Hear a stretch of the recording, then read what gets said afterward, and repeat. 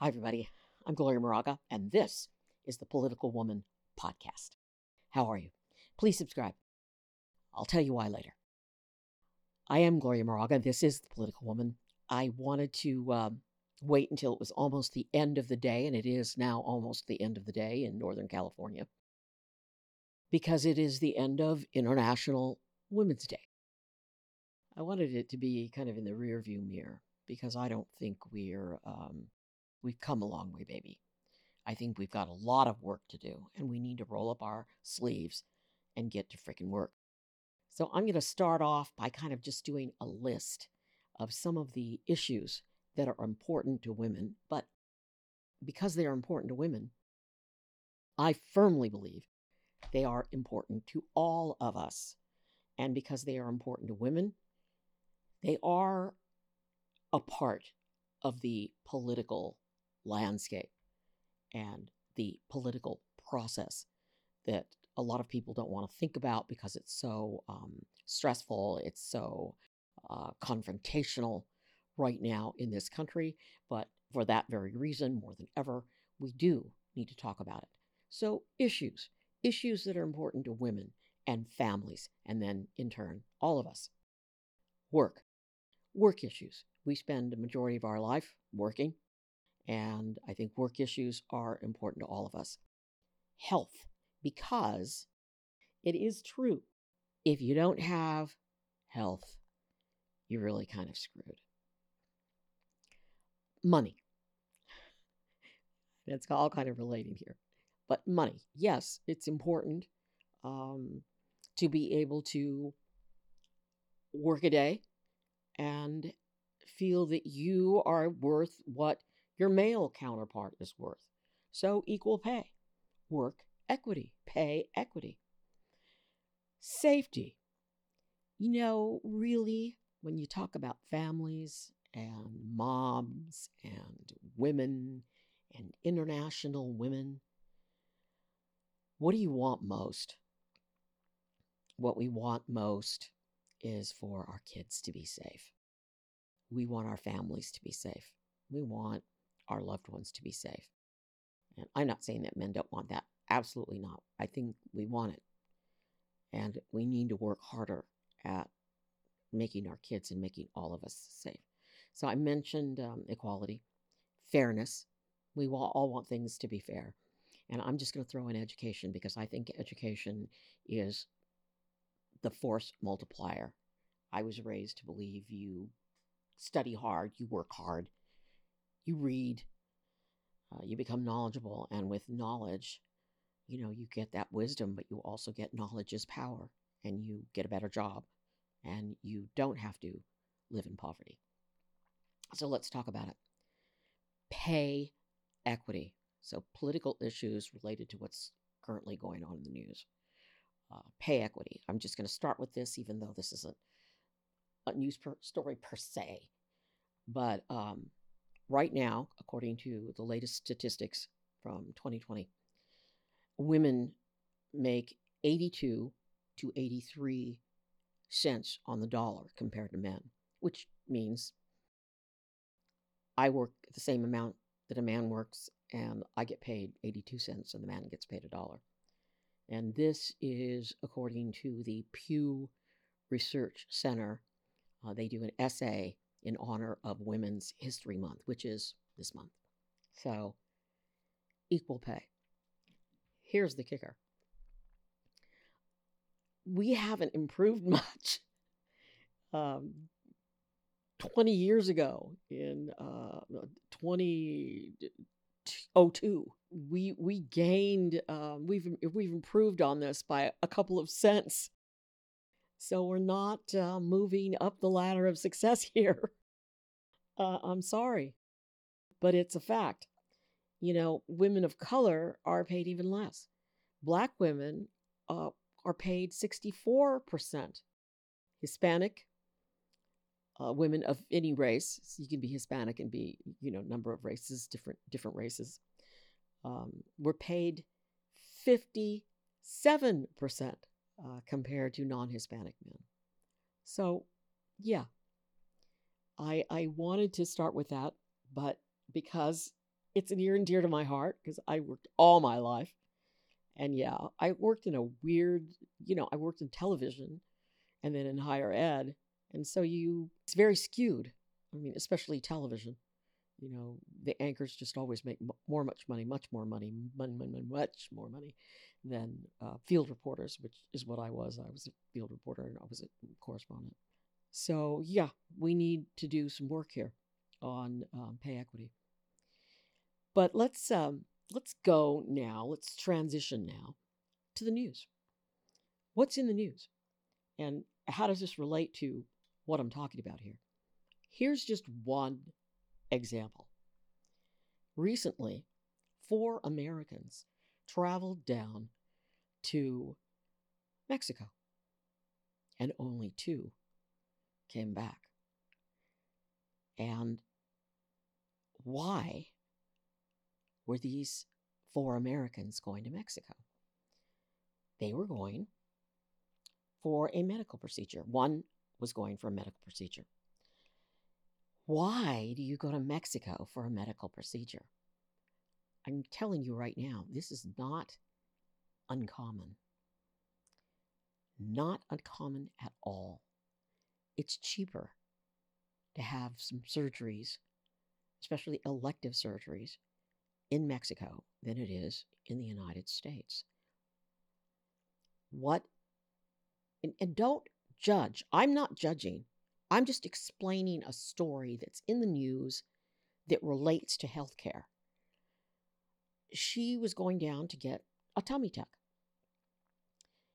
Getting a tummy tuck here in the United States is considered elective, right? Although I guess sometimes maybe if you are obese and you have surgery and you have so much extra skin, they can write off some of that as a necessary medical procedure. But people go down to Mexico for these types of surgeries and more, and only 2 came back. And why is it that in the richest country in the world, people have to leave this country to have a medical procedure? Let's talk about Biden for a second.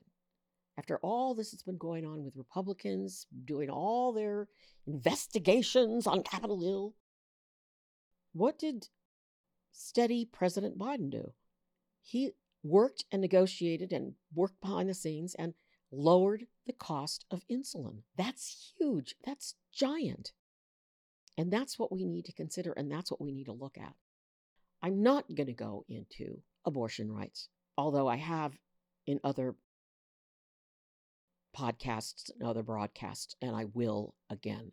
There's a whole another big podcast I've written on this and the Supreme Court and what's going on with states' rights, the Supreme Court, and medical privacy and voting rights actually too. So this is a whole nother story, but I wanted to give an example of health and safety and what happened to these 4 people who were just going down for a medical procedure, and now 2 are dead. And I guess they're searching for the killers. Good luck. Honestly. Just unbelievable. Since we're talking about International Women's Day, what the hell is going on in Iran? Girls being poisoned. I can't imagine the horror for the parents in Iran. It's beyond comprehension. I have a daughter. I have a granddaughter. I have a grandson. I have nieces and nephews that I love to the moon and back. And just the thought of any of our girls or any girl being poisoned, I hope there's swift justice there. And we're watching and we're waiting and we'll see. So we'll stay on safety. I live in Northern California, and I'm glad I live in California right now because of all the stuff that's going on in other states like Florida and Texas, because I don't want to live in a Nazi state. But I live in California, Northern California, and on Monday, I get up first thing and I read the news. We had four shootings, murders, not just shootings, okay, because the shooting number is much higher. We had 4 people murdered over the weekend from Friday, Saturday, Sunday to Monday. 4 murdered by gunfire. Then that morning, as I was reading those stories, it crossed, I got a notification. A 5th person had been shot early Monday morning. A woman. A woman was sitting in her car and someone shot her in the head. Kind of the way it was described was Son of Sam type shooting. But I don't know. Things have gotten so bad in Stockton that the police have set up kind of a special unit for therapy for the officers because the shootings have been so brutal and so difficult for them to handle. We in this country need to demand sensible gun safety reform. And I'm bringing this up on International Women's Day because it is one of the things that we care about most, the safety of our children. And I think the majority of Americans overwhelmingly support sensible gun safety control. Gun safety. Okay? Gun safety. Yes. An armed militia, but a managed armed militia. So we've talked about equity, talked about safety, talked about health, and I cannot end without talking about education and what education does for us, all of us. But, women, we make less money than men. We've been hit harder during the pandemic than men. We're more responsible than anybody for the care of the children during the pandemic, so we lost jobs. But what is bothering me so much is education and what's happening to education in this country in some states. All right, anybody who bans a book is a fool, period. One of the books that they've banned, and, we have Mr. Boring Governor DeSantis saying, oh, nobody's banning any books. They're not available.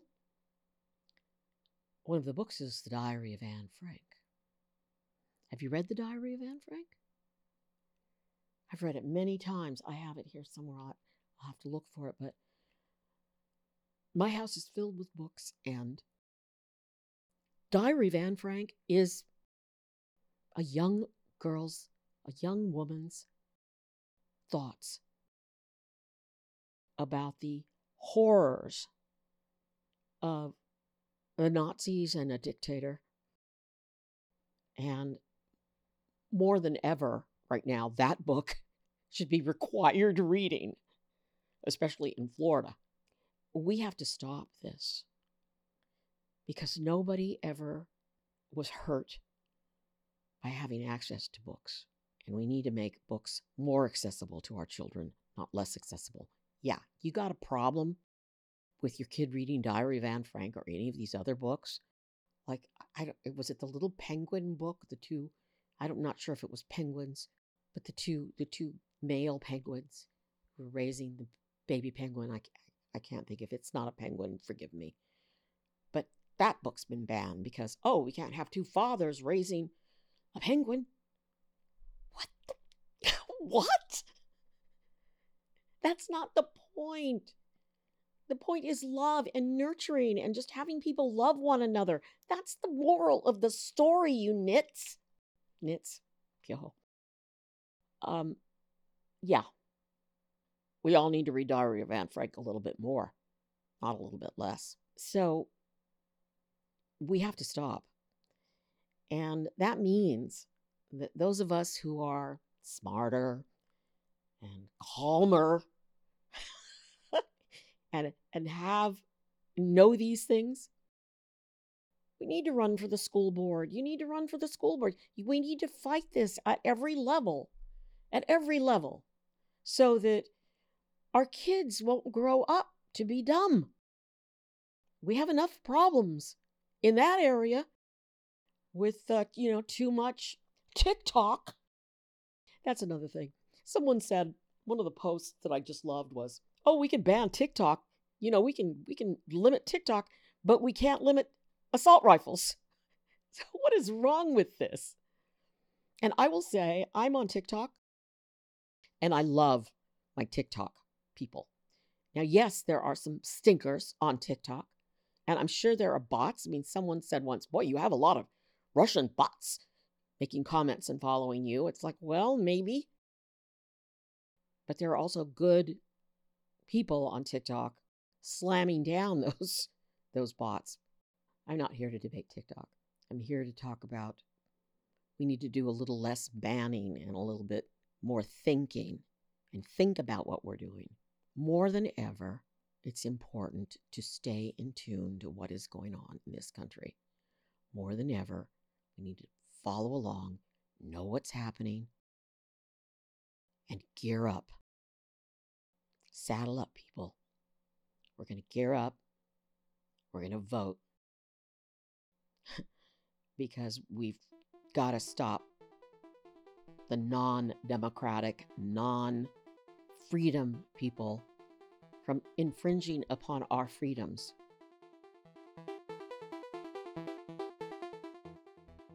I'm Gloria Braga.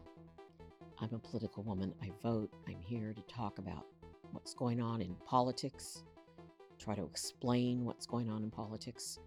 These days, it's not easy. They make it as complicated as can be because they want you to check out because it's easier to watch The Last of Us and compare the series to the video game. Say, this wasn't in the video game, but this was. Hey, I love that. I love pop culture. But we've got to do this as well. Please subscribe. And I'm working on my voting rights podcast. I'm going to have it. I've written it. I just need to fact check it. I'm a political woman. I vote. Please join me. Please subscribe. Be safe.